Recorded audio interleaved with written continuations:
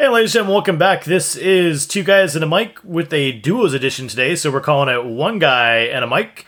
I'm joined here tonight by my friend Logan, and Brian, unfortunately, due to unforeseen circumstances, wasn't able to make the podcast for tonight. Hopefully, we'll have him back for our next week's episode. First thing first, as we like to kick off the podcast, Logan, tonight, what are you drinking? I'm sipping on some Florida Sunshine. It's a local craft brew from our local brewery, Crooked Can. Crooked nice Can, lager. Good place. Always like going there when I'm there. Tonight I'm going with a Pacifico beer. So nice little Mexican beer for us tonight. You like the Mexican beers, don't you? They are. They're making a comeback. I think people are starting to get bored with IPAs, and I think they're switching more to the foreign Mexican beer network area, or whatever you want to call it. Yeah, but I guess I'm talking about you in particular. I feel like you always have like a Tecate, a Dos Equis, a Pacifico. What did you have the other week? Yeah, what did I have the other week? I did have the Tecate. Well, I had Oktoberfest because Old Sam's is in season. True, you did have that, yeah. But anyway. So. All right, let's go ahead. Back to the podcast, back to business. Guys, again, we're still looking to connect with you guys, get some feedback, so make sure you do follow us on Twitter or Facebook. The links are down in the description for the correct spelling of everything, and let us know what you're drinking. Hey, give us suggestions for drinks for us to try. Maybe we can incorporate that on the podcast, and if we get some suggestions, maybe one of us will dive in and try it on the podcast, and we'll review it for you right then and there. Or if you're a brewery and want to sponsor the podcast. Hey, we're always looking for sponsors. Yeah. Always looking for sponsors. Yeah. I'd be down for that. That'd be a little fun. That would work. All right, let's roll into this, to the podcast with our sports material. Logan, what do you got for us to kick us off? All right, we're finally going to introduce Major League Baseball. It's making a debut on the podcast. We are in the World Series playoffs.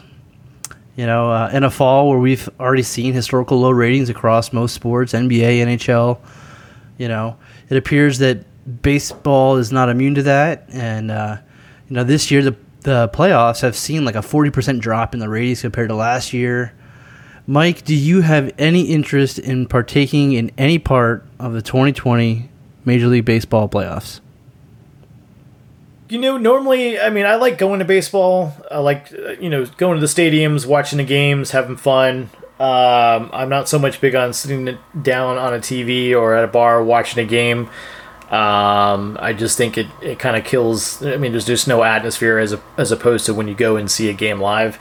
I'm not going to watch this die hardly. I think when it comes down to a team potentially winning it, I might tune in just to see how it's played and how it's done.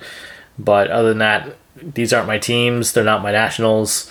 I really don't have a dog in the fight to see or care to watch, per se. Yeah, I'm pretty much the same way. I'm not a baseball guy. I did play a little bit of baseball growing up, and I've got a story for that if we ever get into it one day. But I really enjoy going to baseball games. I love paying overpriced for beer. I love peanuts, hot dogs. But as far as watching baseball on TV, I really have like little to no interest in that. I really don't turn into baseball, especially regular season baseball. I know the season's different because the shorter season because of COVID. But normally baseball, the games don't mean anything. There's too many. That's one thing about baseball. They have the longest season, and it's like, do you really need it to be that long? Right, and the games are so long too. It drowns on. It's slow, and I know my wife complains about football being slow, but baseball, even slower. I know they've done things to kind of speed it up, but I really just have no interest in regular season. I do tune into like the playoffs if there's particularly like a good matchup, let's say a Yankees Red Sox matchup or something like that, or kind of like this year where a local team, the Rays, are in there. I will probably tune into a couple games. I won't sit through a whole game, and I definitely won't be watching every game, but I'll tune in, for part of it at least. So we'll see how it goes. All right, going back into our bread and basket here with the NFL here. After being released from the Jets, Le'Veon Bell has signed a one-year contract with the Chiefs. Bell is set to earn a prorated salary of only $690,000. With incentives, his one-year deal could end up paying him a maximum of $1.69 million. How do you see the Chiefs utilizing Bell this season? So the Chiefs just signed a 28-year-old running back. Sign him off the practice squad. And he'll play. He'll play. But he's got to clear some COVID related stuff. I think he's got to have like 7 or 9 tests, but he'll play. I mean, the thing is, this is a 28-year-old running back. In terms of like the lifespan of a running back, 28 years old is like the drop off. They're starting to see the decline. And we're talking about a guy who hasn't had a 100-yard rushing game in his 17 games as a Jet. But I also don't put that completely on him. I put a lot of that blame on Gase. That was a very, very bad team with a very, very bad coach who probably never deserved to be a coach. He was the coach of the Dolphins, so I watched him a lot. And do you remember his press conference when he signed for the Jets? Yeah, I never saw it. Oh, you gotta look it up one day. He looks high. He is on some goofballs. Oh man, he's chewing on a pen. His eyes all bugged out. Oh, it's fantastic. But anyway, that's a bad team. 0-6 right now. The Chiefs, they already have a number 1 running back in the rookie Clyde Edwards-Helaire. He's going to be their guy. And the Chiefs aren't going to be asking, Bell to put up, prime numbers. At this point, the more likely scenario is that just like any other team in the league, they're going to kind of go to a split back system, and Helaire will be the first down, second down guy. Yeah, Bell could be your third down, short yardage, your goal line, and I think that particularly goal line is where you're going to see Bell kind of shine. So the one thing about Helaire, he really hasn't been able to convert on the goal lines. He's got 9 carries in goal-to-goal situations for a total of -1 yards and no touchdowns going into this week. The closest guy I think was Aaron Rodgers, who had like 4. So this guy just can't get it in the end zone. So Bell's always kind of been that elusive kind of running back, and with his patience, he's not the fastest guy, but I think he'll be able to create holes, and he'll be able to get them some of those goal line touches. Which may come in handy against some of the the better teams in the playoffs. So, I agree. I think for sure I think officially with Bell joining the squad, I think they're going to have 4 running backs, if I'm not mistaken. Bell included. I think their young rookie, I think he's looking good, but he's just got no muscle behind him right now. And I think, like you said, I agree with Bell being that your veteran, goal line stance, running back with the go-to to punch it in. So, yeah. I don't think there's much more there to talk about, but definitely a veteran guy. Hopefully he doesn't, become a distraction to the team. But, he obviously wants to win games, and Kansas City can do it for him. Yeah. So, real quick, the Jets still owe him like $6 million for the rest of the season, by the way. Yeah, because he left his contract, yeah. Well, because he got released instead of traded or he decided to leave. Because he got released, like there's a veterans clause, like where he doesn't get like his pay reduced, and so he's getting $6 million from the Jets, and potentially his like 1.5 from the Chiefs. So, and he goes to a good winning team, so he really kind of lucked out in this. Yeah, I think for sure he definitely got what he wanted. The Jets are just fucking horrible. But yeah, him leaving, he's obviously looking for, a team that's in the running for potentially another Super Bowl or whatever. So the Chiefs are. How can you turn that down? Right. So, well, with 6 weeks in the books for the NFL this year, there's still 9 one-win teams, and you have the Jets at 0-6. Should any of these teams start to think about tanking in hopes of, drafting Clemson's highly anticipated quarterback, Trevor Lawrence? Do you think that the teams should tank? I know it's a very big controversial topic, and no one wants to be a fan, or no one wants to see, their team that they're a fan of, potentially tank just in hopes of calling the season a wash and, going after that number one draft pick. No one, I think, wants to see that happen. I don't know necessarily if teams do it, but at the same time, with the Jets being 0-6, I think it's a very slim chance if any other team would tank. What would be the point? I think it's a very slim chance that they would even have that draft pick to draft Trevor Lawrence. Obviously, the Jets need all the help they can get. They have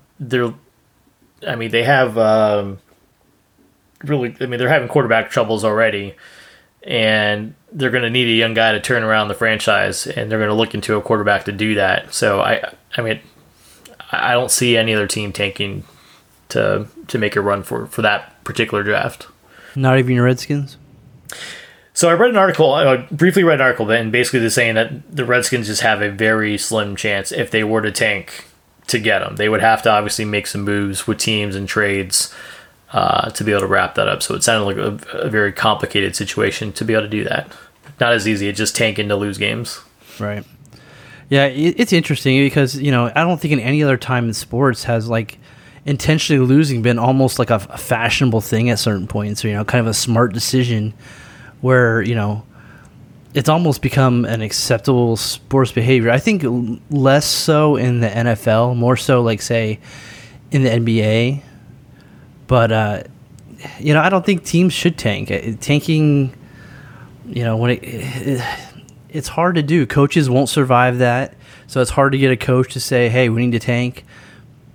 Players, they're all top athletes with, giant egos. These guys want to win. They don't want to do that. And I don't think that in the NFL, tanking has been particularly a successful endeavor. Look at the Browns. The Browns gutted that roster. They finished 1-31 in the 2016-2017 seasons, and they still suck. The Bengals tanked this year to get Burrow. They've got one win. So it's definitely not a quick fix, even if you tank successfully. I think the main thing is that you're drafting one player who's going to spend, at most half the time on the field. He's going to be an offensive, defensive guy. It's not like the NBA where you can get a top prospect and he plays offensive defense and it's only a 5-man roster and he can have that big impact. You got one guy on an 11-man side, either offense or defense. He's only going to play half the time. So, I think it's important to state that there's a difference between rebuilding and tanking. Because maybe this is the homer in me, but I feel, and tell me what you think, the Dolphins last year didn't necessarily tank.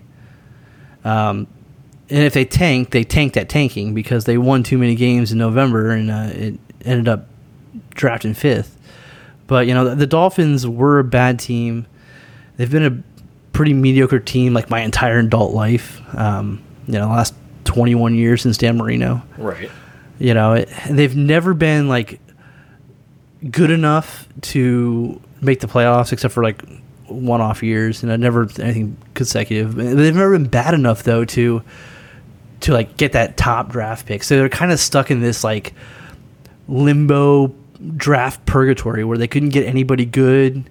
They had trouble signing free agents. So when the Dolphins made that decision last year to blow up the team, get rid of guys who had giant salaries and even guys who had been staples on the team, the team wasn't going to get better without blowing it up. And they had to clear room. They got a whole bunch of draft picks. They've set up for a 2-year rebuild. And that mindset is still the fact they're going to win. I think that's why they won those 2 games last year in November, to kind of kill their chances at getting the number 1 pick. So do you think that is tanking, or is that calculated rebuild? I see it as a calculated rebuild, but my question to you, since you know the Dolphins better than I mean, what is the where does the front office essentially for the Dolphins, what's the ownership? Do you think that's maybe a problem or has something to do with why they can't get something going? Yes, I think in the past it used to be. I know we've gone through a couple GMs. But I think when the Dolphins drafted Flores, they signed Flores, from the Patriots, he came in with that right mindset. And I think part of his pitch was like, this is my plan. We're going to blow up this team. We're going to get draft picks. We're going to clear cap room.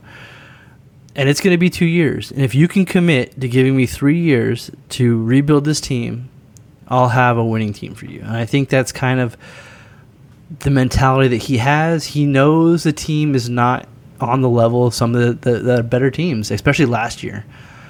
But he also kind of maintains that mindset. We're going to compete to the best of our ability. And I think that's what I really like in this coach. I've not been impressed by a lot of the Dolphins head coaches in the last couple coaches. So, Flores has that winning mindset, knows that there's things that have to be done.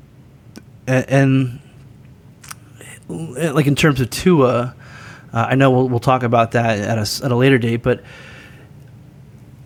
he's got a plan for Tua, and he stuck to that plan, regardless of what happened. So, anyway, let's move on. The Cleveland Browns, they came into Sunday with a 4-1 record, but got utterly blown out and destroyed by the Steelers, 38-7. The Browns quarterback Baker Mayfield was pulled in the third quarter. The Browns were trailing, I think, 31-7 at that point. Have the Browns seen enough of Baker Mayfield? I'm going to say no right off the bat on that one. Everyone's going to have their bad days. And I want to say, didn't the Browns in the prior week play Dallas at Dallas? Oh gosh, I should know this, but I don't remember. I want to say they did, and I want to say the Browns won. But it was a back and forth game. Neither team really had defense in the game. We all know Dallas Cowboys have no defense at all right now. I don't know what's going on with that. I think if I have it correct, they're coming from Dallas, no defense, to playing a very good defense in Pittsburgh, of course. Right. Top defense in the league. Yeah, and it's a home game for the Steelers, so it's just like, I think it's too soon to go out on Baker Mayfield. I'm just, and I don't know. I mean, I'm not a big Odell Beckham fan, and I know he's crying like crazy right now because of all this. And, he had his issues in that game. He took off his cleats with 8 minutes left to go and just started heckling fans, going back and forth, like uncalled for. But I'm wondering if that's also a distraction for the team as well. And if that's your star wide receiver, I mean, how's the relationship with Baker Mayfield and, Odell Beckham? Is that's getting sour. It's getting sour fast. It's starting to stink. And so it's just like, you brought Odell in to help Baker Mayfield, and now that relationship's not there. So it's just like, what do you do? And does Baker Mayfield want to throw him the ball? Probably not. Oh, he absolutely does. And it's the time for Cleveland to move on from Mayfield. They need to bench him. They need to put him on the trading block. Who are they going to get? And get rid of him. Who are they going to get? They've got Case Keenum is their guy right now, their backup. Not fantastic, but I mean, he didn't do anything. Not the answer. He didn't do anything in the fourth quarter coming in when he got benched. But that's like you said, against the Steelers away, with no practice with the first squad. So that game was a wash. Beckham gave up, but I know that Mayfield hurt his ribs last week in Indy. So I know that kind of played into a little bit. I know the Steelers have this fantastic D-line, and but the thing is, this isn't an isolated instance with Mayfield. He's got a history of this. And the Browns, they've got every weapon a young quarterback could want. They got Landry and OBJ. They've got Austin Hooper at the tight end, who's a solid player. They've got two fantastic running backs in Chubb and Hunt. On paper, this offense is scary good. And with this offense, Baker Mayfield has a 16-19 record as a starter. He's got a losing record. Name a quarterback that came into the league and had this many weapons, for the team. But the thing is, they were 4-1 coming in. They're now 4-2, and now you're saying the second loss. You've had it with Mayfield. Oh, I was done with Mayfield a long, long time ago. But their winning record of being 4-2, that should be a reflection on Mayfield that they're at least doing stuff and getting stuff done. They're getting. I'll wins. Tell you why it's not. For teams to be successful, they got to have consistency, especially at the quarterback position.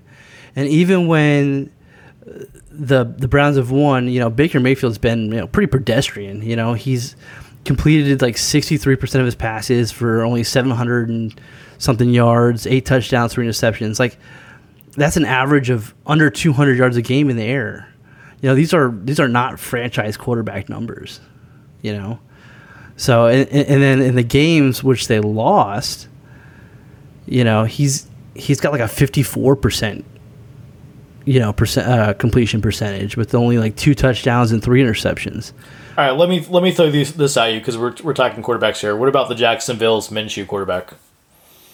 He's another guy. I love Minshew as a player, as a character. He's fantastic, but he's garbage. He's garbage. Yeah, he's garbage. Jacksonville's not showing up at all this year. Yeah, and like once again, that's not a good team. He does not have the weapons that Mayfield has. They're rebuilding. They're in the Trevor Lawrence Bowl. They're hoping to get him. And I'll give you one more reason why the Browns should get rid of Baker Mayfield. His commercials. They're garbage. They're absolutely bad. They do play too much, I will say that. Oh, and they're bad. They're bad. The book club, oh, come on. Oh, give me the Manning. One of my favorite ones is Eli and Peyton, and they're like the NFL studios, and they're what's the ESPN commercial? Kids, kicking each other, right. And that's good. That's good commercial. Well, we're definitely missing Peyton Manning. He's obviously not doing as many commercials as he once was, which we've seen that. It's like, is it because of COVID? What's the change? I think if it wasn't for COVID, I think he'd have more commercials going on this season. But wondering what that should be a backstory. We got to figure out what's going on with Peyton Manning. We got to dig him up. Yep, get him on the show. All right, let's move on. So we got the Tampa Bay Buccaneers humbled the Green Bay Packers, beating them 38-10 after suffering their first loss of the season. Packers quarterback Aaron Rodgers indicated that a lopsided loss was just what the Packers needed, stating, "You don't ever want to lose like this. I feel like we needed a little bit of a wake-up call this season. I think we needed a kick in the ass and a little bit to stop feeling ourselves so much." Was this loss a proverbial blessing in disguise for the Packers? What do you think? So one of my favorite quotes is from Yogi Berra. It's losing is a learning experience. It teaches you humility. It teaches you to work harder. It's a powerful motivator. In today's NFL, I don't expect teams to go undefeated for the season. I don't expect Seattle to. I don't expect Steelers and Titans, especially because they play each other next week. I don't expect these teams to go undefeated. I think eventually they'll stumble. They'll look ahead in the schedule. But if you're gonna lose a game, losing to the future Hall of Famer and Tom Brady, shouldn't hurt their ego too badly. The Packers, their body of work this season gives me confidence that Rodgers and the Packers will be just fine going forward. They'll get things worked out, and I know it was a really bad performance for them, particularly for Aaron Rodgers. But I've got confidence that they can get past that, and next week they'll be better. I know the coach said that they had really horrible practice this week. Maybe that kind of makes a difference. I don't know. At this level, I think practice is more of a tuning thing rather than it sets the tempo, but I could be wrong.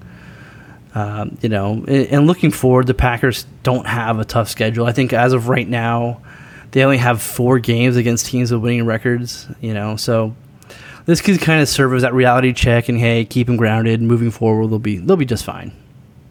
I agree, and I think the other side of the story that we're not talking about, I think everyone's so focused on Aaron Rodgers and getting that first loss, but what about Tampa Bay? I mean, it seems like one week they're on, the next week they're not. it's like they're splitting it 50-50. Like the last week, I don't think they were there. This week they come in and they show up and they beat a really good team with the Packers and, hand them their first loss. Yeah, as much as I rag on, Tom Brady, he can still get up to play a game, and I think this is he's an athlete, man. He's a competitor. He strives on these big games, and he's shown up in the big games for the most part in his career. So I think a game like this, he really gets up for. He got the guys going, especially after you're coming off a loss. You always kind of want to bounce back, and so I think that maybe the Bucks lost at the right time so they could beat the Packers. Right, definitely looking forward to the Packers bouncing back and see what happens next week for them. So last week, the Atlanta Falcons fired their GM and head coach Dan Quinn. This week, they presented the game ball to interim head coach Raheem Morris after holding off the Minnesota Vikings and recording their first win of the season. Even if it wasn't in overtime, Atlanta's defense came alive and picked off Kirk Cousins 3 times in the first half. In his short tenure, has Morris been able to ignite the Falcons' defense, or Cousins' interceptions just too much to overcome? Last week we kind of saw Romeo Cornell come in and lead the Texans to their first victory. Morris kind of followed suit this week with the Falcons. And interesting enough, I think that 3 of the last 5 interim head coaches have won their first game. But in the modern NFL kind of age, the win-loss record for an interim head coach is like 31-60, is the 34% win percentage. So these kind of like stats where they win, these games right now are kind of against the grain. So for the Falcons, the issue hasn't been their offense. Matt Ryan, has been putting up a lot of points. They've put up 162 points this year. And now they're getting back like a healthier Julio Jones. So they'll continue to put up points.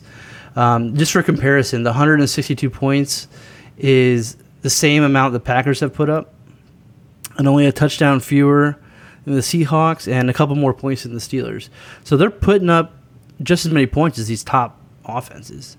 Well, on paper, the Falcons should have won more games. Absolutely. They didn't. I mean, they got robbed in Dallas. Yeah, but it's their defense. The team averages 30.7 points against per game. It's 28th in the NFL. Morris was the defensive coordinator, so maybe, the defense kind of guys kind of rallied, put in a little bit more effort, saying, hey, this is our guy, we got to show up for him.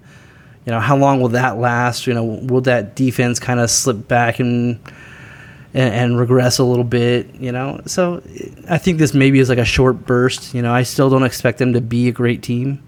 But, I mean, they can put up points. It's going to depend on their defense. I agree. And, the Falcons have been known to put up points this season. It's not like they're hurting in that department. Like you said, maybe it's just it's the defense. I think the other story is I got to pick on Kirk Cousins. I don't think he's a quarterback that should be in the league. He's too cold, too often. And it clearly did not show up at all against Atlanta, which, I mean, that's just uncalled for to lose that game. I mean, Vikings, I thought, looked like the old selves last week. Their defense was pretty dominant, and then for this to happen, I mean, granted, the offensive ball wasn't doing anything because with the turnovers and all that, Cousins wasn't helping them out, but I wouldn't be, I mean, talk about giving up on quarterbacks, Cousins, without a doubt, give up on him right now. You've never been big on him, though. Never, because he's too hot and cold. He'll be hot for like 5 minutes and then go cold for the next 3. So it's just like, I mean, that I understand, because that's kind of my argument with Baker Mayfield. Is he's not consistent. Yeah, all right. So that would be your pick. My pick would be Cousins for sure, without a doubt, hands down. So during the Patriots' loss last week, they lost 18-12 to the Denver Broncos. Cam Newton joined Michael Vick as the only 2 quarterbacks in history to run for more than 5,000 career rushing yards. Vick still is the leader at 6,100 yards. Do you have any of the young dual threat quarterbacks ever breaking Michael Vick's rushing record? at this day and age in sport of the NFL, I'm going to say no. I know there's guys out there that you're going to talk about, and I'll let you talk about them. But I just think the role of a dual threat quarterback just isn't there. I mean, a couple years ago, we were seeing more of the teams try it with the wildcat formation, and it's kind of mixed up the game. It's not reinventing the wheel. It's just it's history repeating itself. And who knows? Maybe a couple years down the road, some coach comes in, has a new game plan, tries to bring that back. Would not be surprised. There's not too much you can invent in the sport. For how long it's been around, I don't see the record changing though. I don't see it happening. And I think the quarterback right now, because it's so fast, it's all about getting that ball snapped and then finding your receiver and hitting them as fast as you can. The speed of the game is only getting faster. Sure. And I just don't believe in the dual threat quarterback role. Yeah, looking at the young dual threat quarterbacks, I think there's only one really contender that can kind of break that in being Lamar Jackson. So in his less than 3 seasons, he's already put up only over 2,200 yards rushing. In last year alone, he put up over 1,200 yards. So and this year he's on pace to surpass that. I think he's about 1,250. So that those two, if he finishes this season on the same pace, he's going to be over 3,000 yards. That's halfway to Vic in just 3 seasons. I know he sets the rushing record almost every year with the most rushes by a quarterback in a season, and that is impressive in the fact that he's been healthy. He hasn't missed a game as a starter in the NFL. He missed 1 game in college due to a foot injury, but he's been clean. And when you rush that often, your risk of getting injury is just so high. One injury, you could be Robert Griffin III and never be the same. And he's got to stay healthy. At this rate, it only take him 6 seasons. The average quarterback, elite quarterback these years, is playing 18 to 20 seasons. So even if he's not rushing at, say, 1,000 yards a season, which he shouldn't be, the Ravens need to cut that out. Otherwise they're going to get hurt. But he's on pace to do it. He's on pace to do it, and I think the Ravens have him. I think the Ravens don't plan for him to be a rushing quarterback. I don't think that's in the playbook necessarily. I mean, I'm sure there's probably 1 or 2 plays they can do and play it, but I don't think that they want to do that. The thing that gets me is he checks all his receivers. He's got nothing. He scrambles, and then he doesn't scramble very much. He just at that point he just goes, okay, all my guys are covered, and I'm going to take off. And when he takes off, the defense doesn't necessarily expect that, because again, he's not that standard dual threat guy.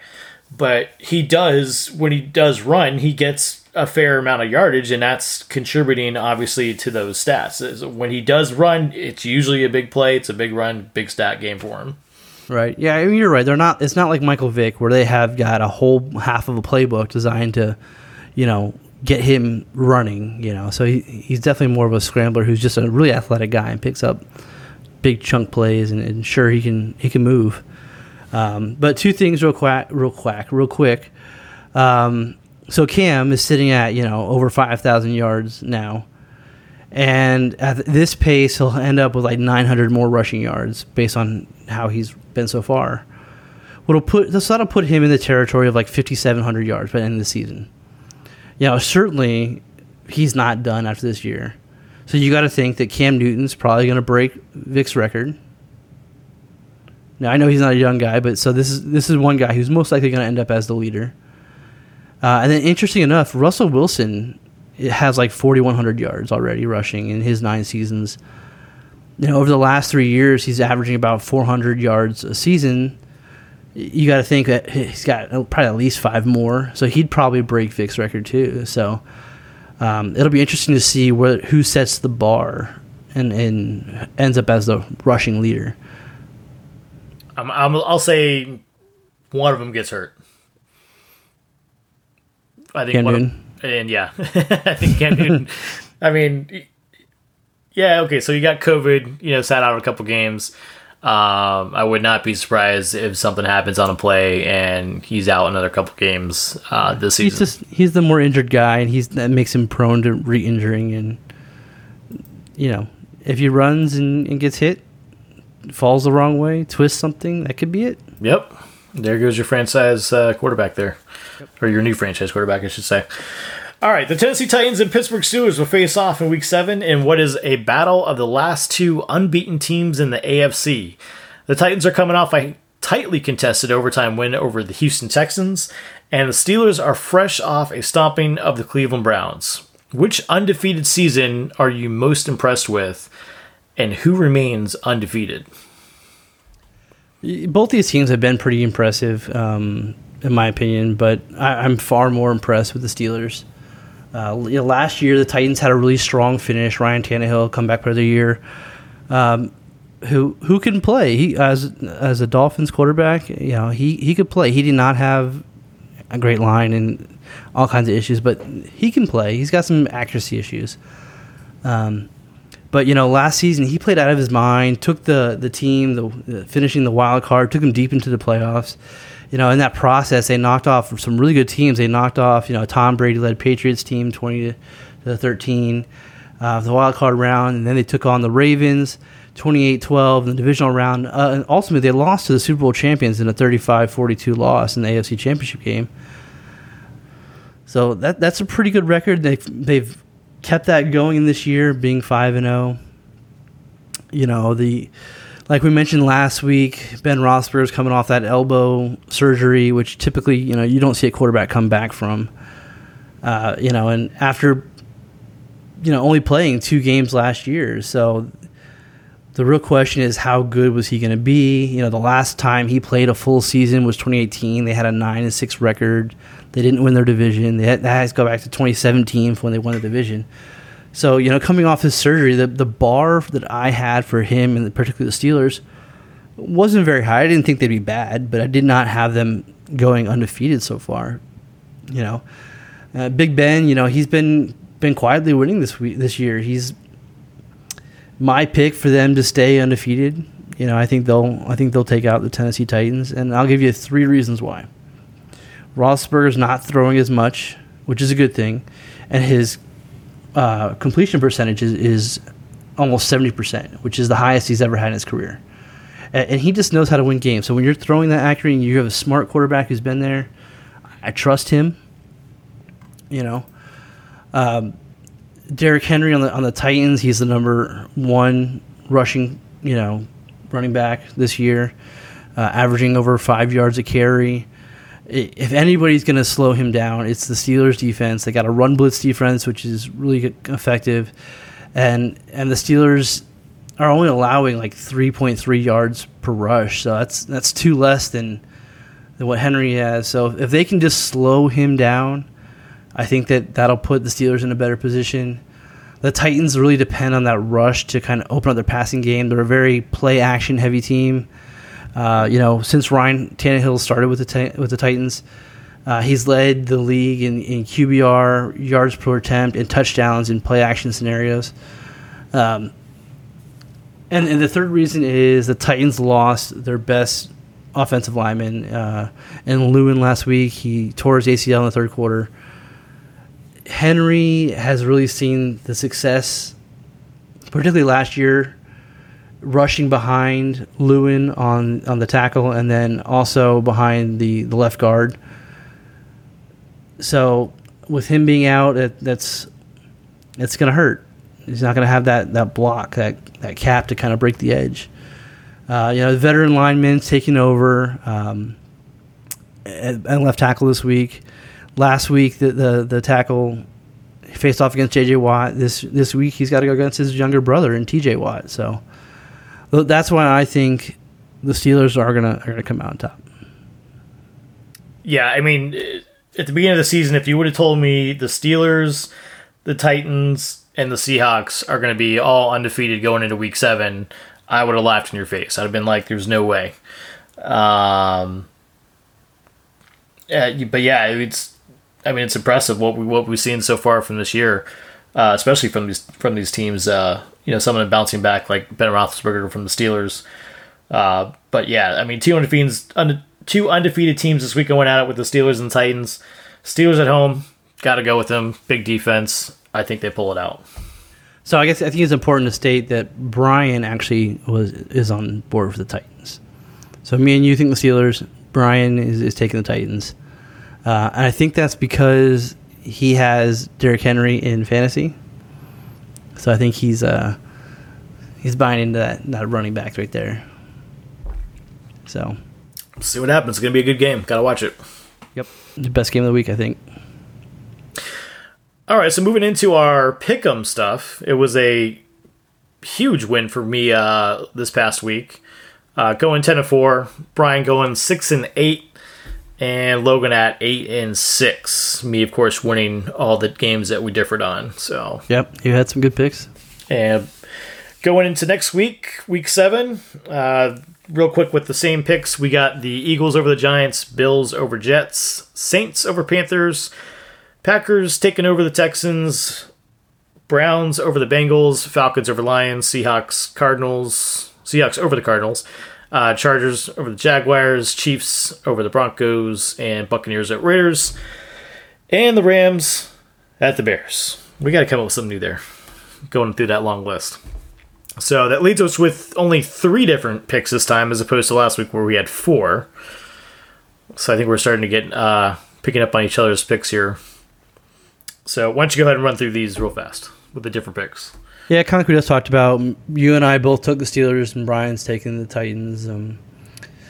So I think that's kind of fantasy related, as we talked about. So, and then Brian and I are taking the Cowboys. You're taking Washington. It's rival week. You can't go against the Cowboys. I mean, they're cowgirls for a reason this year. Washington not looking too great either. I'm just hoping the Cowboys defense doesn't show up again and gives us a chance. And it's in Maryland. It's in Washington. So I think it's going to be another huge advantage for us. Yeah, but you got to think Andy Dalton's going to be better this week. I mean, you hope so, but then you still have a lousy defense. So it's just like, you got to play both sides of the ball to win. Yeah, certainly. And the last pick, I guess, is the 49ers. You and I are taking the 49ers over the Patriots. Brian's taking the Patriots. We'll have to find out how that one works. That's a toss-up game. I know the 49ers kind of haven't been playing well. Patriots to a certain extent are kind of in that same boat. They haven't played too well the past 2 weeks. But if Garoppolo wasn't back, I would have been on the other side. But this was definitely a questionable pick for me, but yeah, I decided on the 49ers. Yeah. So I think it's interesting. I really thought you were going to pick the Raiders over the Bucs. Well, it's funny because I still think the Buccaneers' identity isn't there yet. Like, they're just one week they're on, 1 week they're off. I mean, I can't pick the Raiders after the Buccaneers, did such damage against the Packers. Right. So you got to go with the Buccaneers on that one. Hopefully they show up. Hopefully that they can start getting more consistency with the team and see if they can start winning these games to close out the season here. If Tom Brady wants to make another Super Bowl run with a different team. Yep, it's got some work to do. Yeah, I really thought you were gonna take the Raiders though. Even with the Buccaneers big game, you've been all about the Raiders, so I thought you're gonna follow suit. They've been doing good. Haven't turned me down. Yeah. So, all right, we're moving into fantasy. We've got a trade alert here. We've got a pending trade between Brian and my father-in-law. Brian is trading away Eckler and Jones, two running backs. Eckler being on IR and Jones being definitely a top running back, probably maybe top 4 running back in the league. For Hunter Henry, tight end, who's good. Tight ends this year have really been inconsistent. So to find a tight end that's serviceable, I think goes a long way. And Nick Chubb, who's on IR, but is I think he's going to bounce back. Yeah, I think he'll be back. So really, you're kind of talking about Eckler for Henry and Chubb for Jones. Who do you think wins this trade? Who do you think's the winner, and who do you think's the loser? I barely looked at that. Chubb looked really good, but we're talking the Browns now, and I think there's problems in that organization right now, clearly. So, I mean, I don't know. I don't know if that continues on, but I think he'll be a good pick. But I don't know. I got nothing to say about this trade. I mean, Aaron Jones he's just been a great player this year. So it's kind of hard for me to give up that kind of guy, I think. But Brian's willing to make that risk for Chubb and Henry. So. He's got to make some moves, I guess, to try to get out of this rut. Yeah, I think it's worth noting though that Chubb was Wayne's keeper this year, so he's trading away his keeper. Well, I guess because he's injured though. Yeah, I mean that would be. I mean Jones is good, but maybe that's a long-term play by Brian. Yeah. So. All right, so going into our scores this week, we won't mention mine because it's very pitiful. Brian, back-to-back wins, 2 and 4, still in 7th place, but moving in the right direction. Had the highest score this week. You also had a win, second highest score this week. You are now at 500 in 5th place, and I guess maybe we should talk about my score. If you want, I'm just happy to get back-to-back wins. I'm starting to get pushed in the right direction here. So yep, can't really say too much. So I ended up with a pitiful. And I've never seen a score this low in any league, and this is the lowest score in our league history, with only 47 points. The only guy who got double digits for me this week was Mixon, who got hurt too. He left the game, so it was a bad week. Rodgers didn't do good. Beckham didn't play a lot of the fourth quarter. Andy Dalton kind of killed Lamb. Davis did all right, but he had a fumble. And the Panthers really didn't have a lot of rushing yards. Chicago winning again, kind of one of those things we got to keep an eye on. But I traded for Zach Ertz this week. He got hurt. So that didn't work. I was going to pick up T.J. Hawkinson, who ended up with 7 points, which is pretty respectable from a tight end.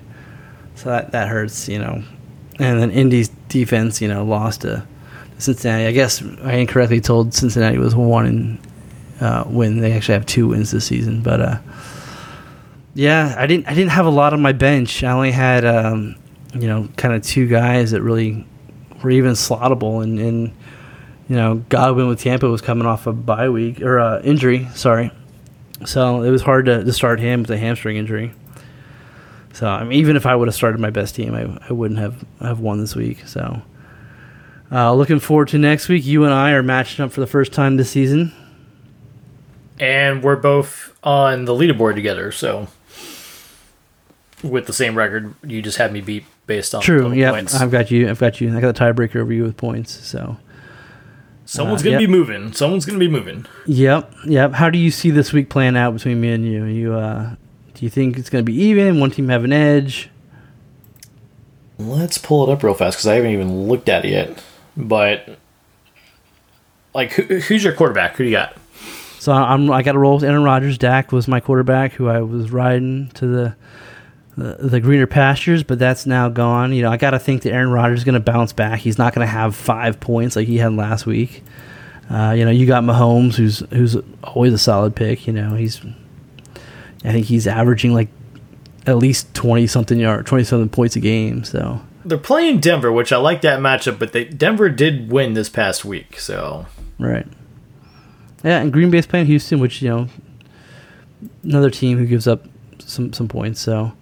Beckham, who knows who's going to show up? He's that inconsistent guy as a result of Mayfield. So he could go off for 33 like he did in week 4, or he could have 2 points like he had last week. So you never kind of know. He's the wild card. My running backs still are questionable. where I think yours are probably a little bit more consistent. Still questionable. Yeah. So, I think it'll be a pretty close game. I think that you'll probably be projected to beat me this week. But it's going to be a tale of which team of mine shows up, I think. You've been pretty consistent all year. Even though you're 3-3, your team's been pretty consistent. Well, now consistent, yeah. The first 3 weeks were pretty rough. Yeah.